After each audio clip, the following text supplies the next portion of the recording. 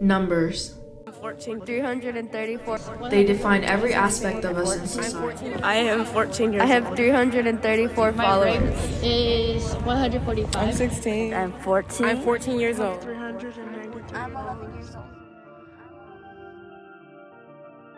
Whether it's our grades, age, weight, or the number of followers we have, they've always been with us, even before our birth.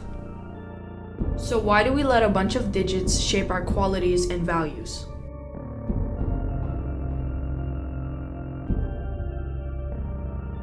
Schools tend to be one of the biggest number-tied industries in the world, and academic grades being a key component. As you may know, competition between students can be intense, which can cause them to focus their confidence on their academic achievements. For example, when students score lower on a test than their expectations, they begin to devalue their self-worth. Because of the pressure caused by grades, depression, anxiety, and suicide rates have dramatically increased in students. Student ranks have also caused some issues towards students' mental health.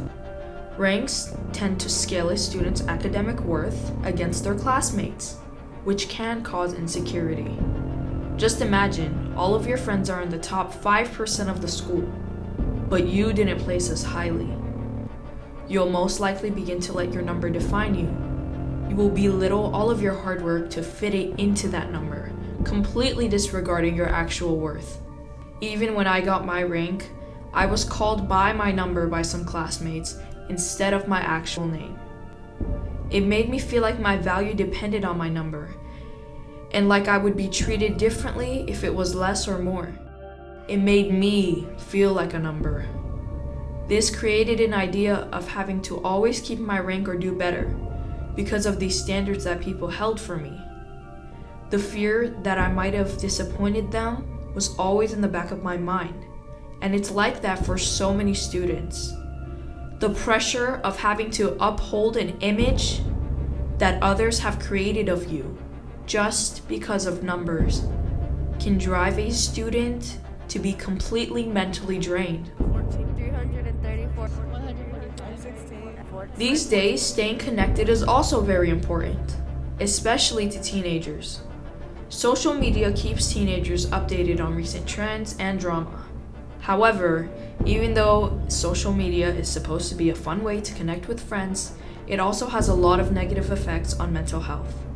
These various problems include depression, eating disorders, anxiety, low confidence, and sometimes it can even lead to death.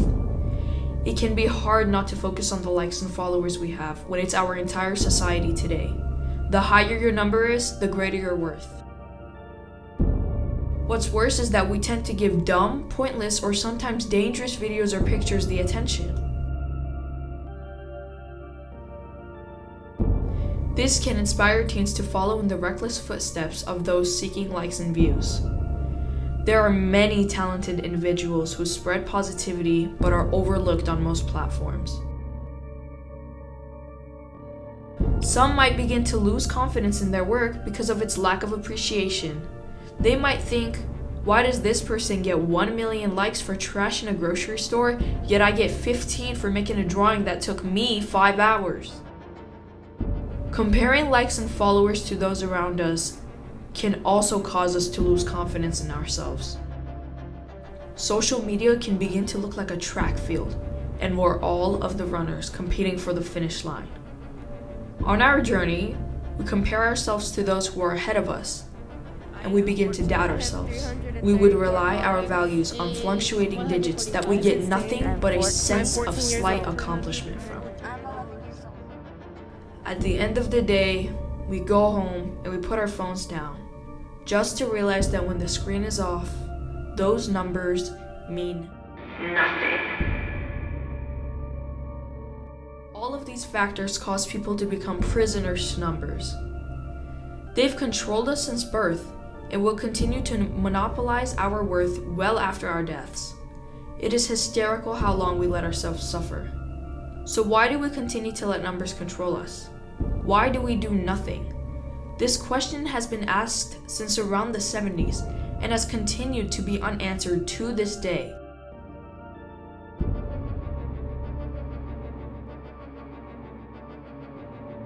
There needs to be a permanent solution that people can agree on.